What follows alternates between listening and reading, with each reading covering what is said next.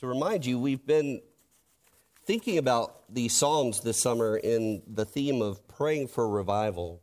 And these last three, last week and this one and next week, are actually prayers for revival. And so these are great ones to use when you are praying for God to revive his church. Now, as we come to this one this morning, I'm thinking about foreign policy. Have you been thinking about foreign policy this week? Yeah, it's been talked a lot about. Now, I have very little to say about any kind of American foreign policy because that's just not my specialty. But this morning, I want us to think about what foreign policy is about, and that is, how does one nation relate to other nations? Because Psalm 67 is a beautiful prayer about Israel's, Old Testament Israel's foreign policy, God's foreign policy for them, how they as his nation were to relate to other nations. So this is not a political sermon. This is really going to be about us as God's people and how we think about the nation. So if you would stand with me.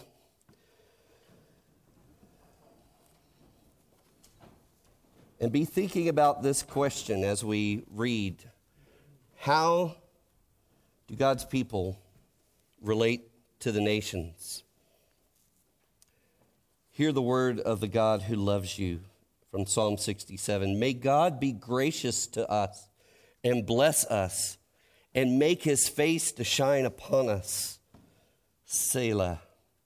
That your way may be made known on the earth, that your saving power among all nations. Let the peoples praise you, O God. Let all the peoples praise you. Let the nations be glad and sing for joy, for you judge the peoples with equity and guide the nations upon the earth. Selah. Let the peoples praise you, O God. Let all the peoples praise you. The earth has yielded its increase. God, our God, shall bless us. God shall bless us. Let all the ends of the earth fear him. This is the word of the Lord. Thanks be to God. Please be seated as I pray. Father, this is your word. You have preserved it for us. You gave it first to your people Israel. You have preserved it for us, your church, the Israel of God, the new Israel of God. Would you help us to understand it and to be changed by it and to adopt it as our own prayer, we ask in Jesus' name. Amen. So do you see God's foreign policy for his people Israel? We'll talk first about what he intended for them as a nation, and then we'll apply it to ourselves as the holy nation, as Peter calls us, the church, God's people in this age. Essentially, God's foreign policy here was, I will bless you so that through you I can bless the nations. See, this psalm brings up, the people of God would pray this psalm and they would remember some of the things that God told his people in Genesis and Numbers and other places throughout the Old Testament. Listen to Genesis chapter 12, verses 1 through 3. This is when God called Abram and gave birth to his nation Israel. Now the Lord said to Abram, go from your country. He was a foreigner. He was from way out across the river and worshiped idols. Go from your country and your kindred and your father's house to the land that I will show you, and I will make of you a great nation, and I will bless you and make your name great so that you will be a blessing. I will bless those who bless you, and him who dishonors you I will curse, and in you all the families of the earth shall be blessed. So God's foreign policy for Israel from the very beginning was, I'm going to bless you and through you bless the nations. And then in Numbers, we looked at this last week, Numbers chapter 6, the priests prayed this blessing over and over and over again over God's people. The Lord bless you and keep you. The Lord make his face to shine upon you and be gracious to you. The Lord lift up his countenance upon you and give you peace, give you shalom. And that was God's intention, is to bless his people so that they would live in his smile, as we talked about last week, and then become a people whom the world would see, the other nations would see. Look at the relationship they have with the God, the living God, that they would be drawn to him through them. That was his plan. And in this psalm, we see it come out in three ways. This psalm is one of those Bible sandwiches that I've told you about, where there's two pieces of bread, and then there's two other things, whether it's lettuce or cheese or something, and then there's the meat in the middle. This poetry was written in a way to make us focus on the very middle of this psalm, on verse 4. Look at how it works. Verses 1 and 2 and 6 and 7 are the bread, and then verse 3 and verse 5 are the exact same verse, and they're whatever you want to call it, the lettuce and the cheese in between. But the meat of this prayer is in verse 4. But it helps us learn what is the focus of this prayer, what's important here, and there are three things that are important. In verses 1 and 2 and 6 and 7, this is what the people of God are praying. Let us be a picture of how you rescue sinners into a smiling relationship with you. Look at it. May God be gracious to us and bless us and make his face to shine upon us, that your way may be known on the earth, your saving power among the nations. That's verses 1 and 2. And then that blessing prayer repeats again in 6 and 7. The earth has yielded its increase. God, our God, shall bless us. God shall bless us. Let all the ends of the earth fear him. So the idea here is going all the way back to what God created Israel to do, chose them to do. I'm going to bless Israel, who doesn't deserve to be in a relationship with me. They were idol worshipers, Abram was. I'm going to pull them out of the pool of idol worshipers. I'm going to bless them by bringing them into a loving relationship with me where my face smiles upon them and I show them my grace and my favor, and we have relationship one with another. I will be their God and they will be my people, is repeated over and over and over again in the Old Testament, so that the nations will get a picture of what it looks like for God to rescue sinners into relationship with himself. That's what those verses are about, and that's what Israel is praying. This is a prayer to remind them of why God chose them. They weren't chosen just to enjoy the blessing themselves and hold on to it. They were chosen to be blessed for the sake of drawing others into that blessing as well.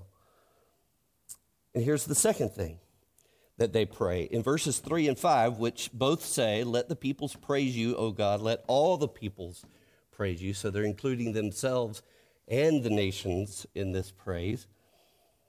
They're praying to God and they're saying, if you do this, God, you will get all of the glory from all of us.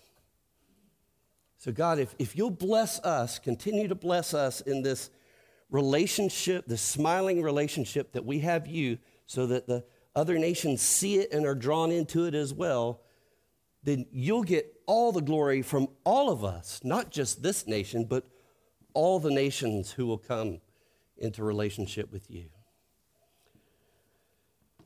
And then it comes down to the meat of verse 4. How will God get this glory? How will he get this glory? Verse 4, let the nations be glad and sing for joy, for you judge the peoples with equity and guide the nations upon the earth. God will get this glory because the nations will be glad in him And it will spill out in their singing as they sing for joy, because they'll have a relationship with the God who sets everything right. He judges the peoples with equity. In other words, they want justice, and God will give justice. He will set things right. But they also need a shepherd. He will guide them upon the earth. What will make these people glad is to be in relationship with the God who sets everything right and who loves his sheep and leads them. How will God get glory?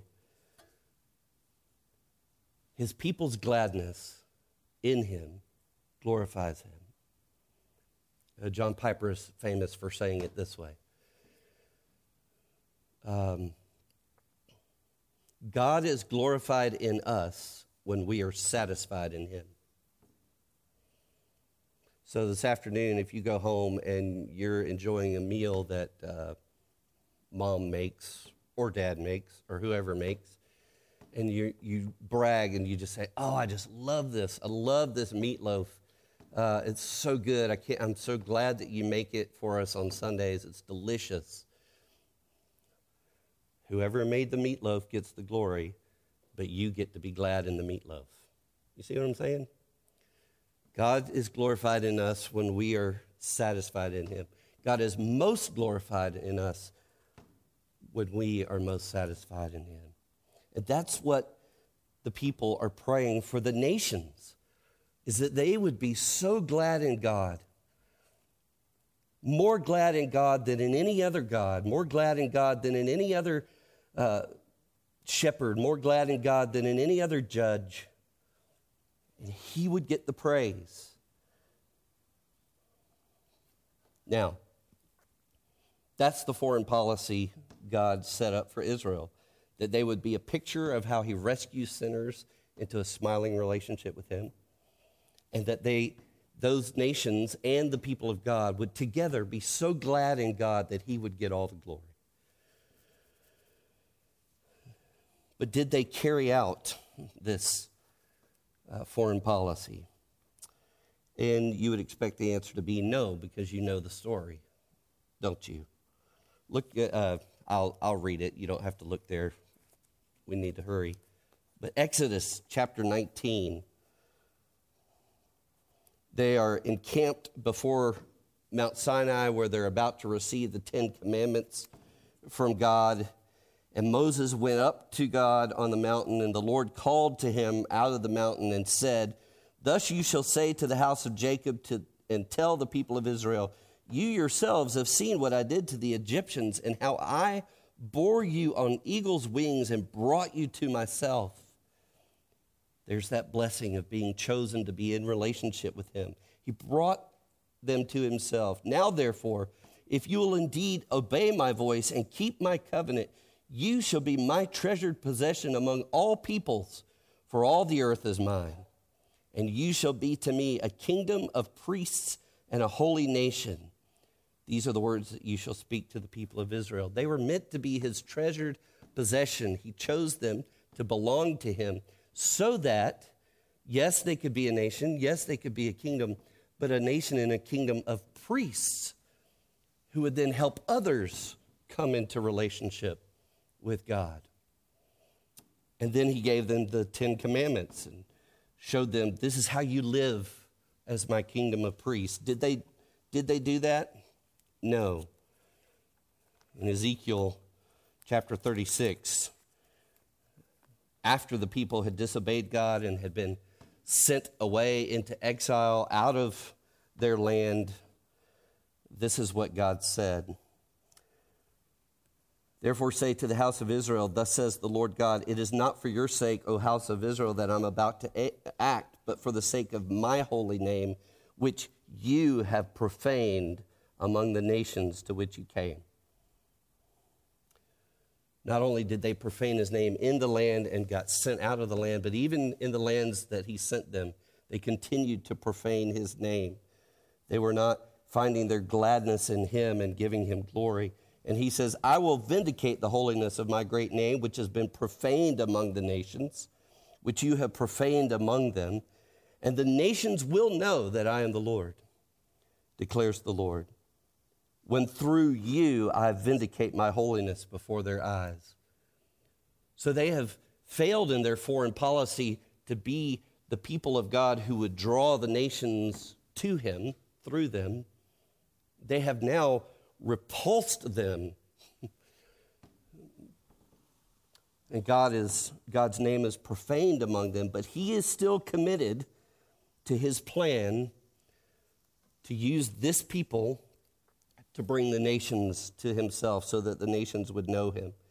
And this is how he will do it. I will take you from the nations and gather you from all the countries and bring you into your own land. I will sprinkle clean water on you, and you shall be clean from all your uncleannesses, and from all your idols I will cleanse you.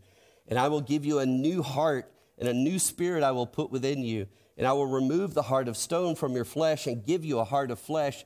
And I will put my spirit within you and cause you to walk in my statutes and be careful to obey my rules. You shall dwell in the land that I gave your fathers, and you shall be my people, and I will be your God. You see, the people of God did not have the heart of a covenant-keeping child of God. And so what Ezekiel is promising, God is saying, you need a heart transplant. I am going to have to do for you what you have not done. You have not been a child who keeps the covenant that you promised you would with me so that you could be a light to the nations. I'm going to have to do it for you. I'm going to have to send my son, the covenant-keeping child. I will send him in your place, and I will give you his heart and his spirit so that you can be the people that I made you to be among the nations. And so we come to the New Testament where we find that all those who put their faith in Jesus, all those who are in Christ, are now, because he is the obedient son and the obedient servant, we in him are that covenant-keeping child of God.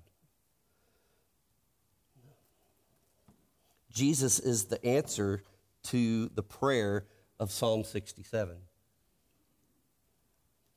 Jesus is the answer to that prayer. In Mark chapter 3, Mark says that Jesus called to himself those whom he wanted, and he called the 12 disciples. It's a new Israel, not 12 tribes, but 12 disciples. He called to himself those whom he wanted. He chose out of all these people, these 12 to be his own. And then Mark goes on to say that he called them to himself so that he could be with them and send them out. This is exactly what Israel was supposed to do. They were supposed to be with God, in relationship with him, under his smile, and then be sent out to the nations so that more children could come into the family, more sheep could come into the fold, more vines could be attached to the, more branches could be attached to the vine. So Jesus came to do what Israel failed to do, so that the new Israel, by his power, by his spirit, could do what this prayer asks God to do.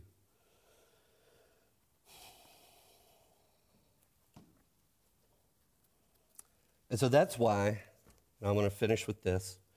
This fall, we're going to spend time in Ephesians, because Ephesians is a beautiful picture of the answer to Psalm 67. Look, Jesus, because of Jesus, we are blessed. And because of Jesus, we can bless the nations. I'll read these from Ephesians, and we'll pray and we'll go to the table.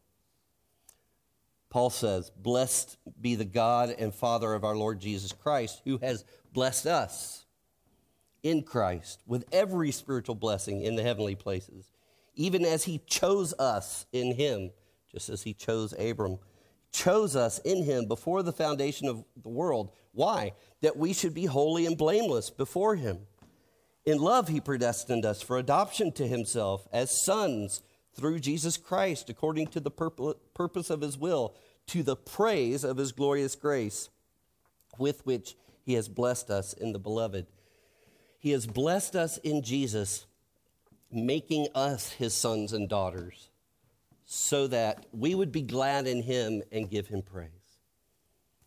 In Jesus, we are blessed as the new nation, as the new Israel.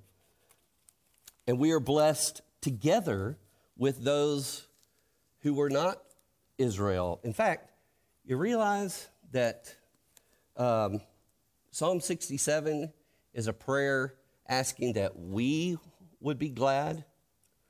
We're the other nations that they were praying about. None of us would be here if Jesus hadn't been the answer to the Psalm 67 prayer. We tend to get in this mindset that we, the church, we non-Jewish members of the church are the special ones somehow. No, we're the ones who are foreigners, whom God sent Jesus to bring into the fold. Paul says in chapter 2, therefore remember that at one time you Gentiles, that's us, in the flesh, called the uncircumcision by what is called the circumcision, which is made in the flesh by hands. Remember that you were at that time separated from Christ, alienated from the commonwealth of Israel, and strangers to the covenants of promise. You had no hope, and you were without God in the world. But now, in Christ Jesus, you who were once far off, that's us, have been brought near by the blood of Christ. For he himself is our peace, who has made us both one and has broken down in his flesh the dividing wall of hostility by abolishing the law of commandments, so that he could create in himself one new man in place of the two, so making peace.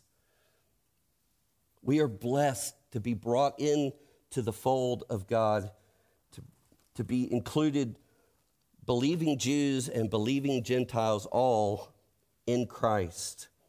Why? So that we, the church, could be a blessing and a light to the nations. Paul says in chapter 3, to me, though I'm the very least of all the saints, this grace was given to preach to the Gentiles the unsearchable riches of Christ, and to bring to light for everyone what is the plan of the mystery hidden for ages in God, who created all things, so that through the church, the manifold wisdom of God might now be made known to the rulers and authorities in the heavenly places. This was according to the eternal purpose that he has realized in Christ Jesus our Lord. Jesus has done this. He's called us together as the church, Jew and Gentile together, so that in us he could display the unsearchable riches of his grace. In us he could reveal the mystery of what Jesus had come to do, so that, he says, when the angels and demons look at the church of God, they see God's glory and they see what he was about. Not just the heavenly beings, but the nations will see God's people, the church, in Christ, enjoying the smile of his Father because of him. And they will know through us how they too can come into relationship with the Father and enjoy his smile. So, as we close, what does that mean? What do we do with all of this? Well, we pray. This is a prayer. Pray that our children will be most glad in Jesus. Pray that the thing that gives our hearts the most joy, that lets not just the nations be glad, but us be glad, be that because of Jesus, we have the smile of his Father. Pray that would happen. Pray Psalm 67. Pray for the nations, because the church in other nations needs this prayer. We need to be praying this on their behalf. The church in Afghanistan right now needs us to pray, let the nations be glad and sing for joy. Let Afghanistan be glad and sing for joy because they will know Jesus through the people they're killing right now. So we can join our brothers and sisters in the rest of the world in praying this psalm on their behalf and with them. That they, in the midst of their persecution and their trial and their trouble and their tears and their loss, that they would still somehow, by the God's Spirit, be glad in Jesus. So that somehow the Taliban will see our brothers and sisters in Christ there losing everything and yet hanging on to Christ and go, what is that?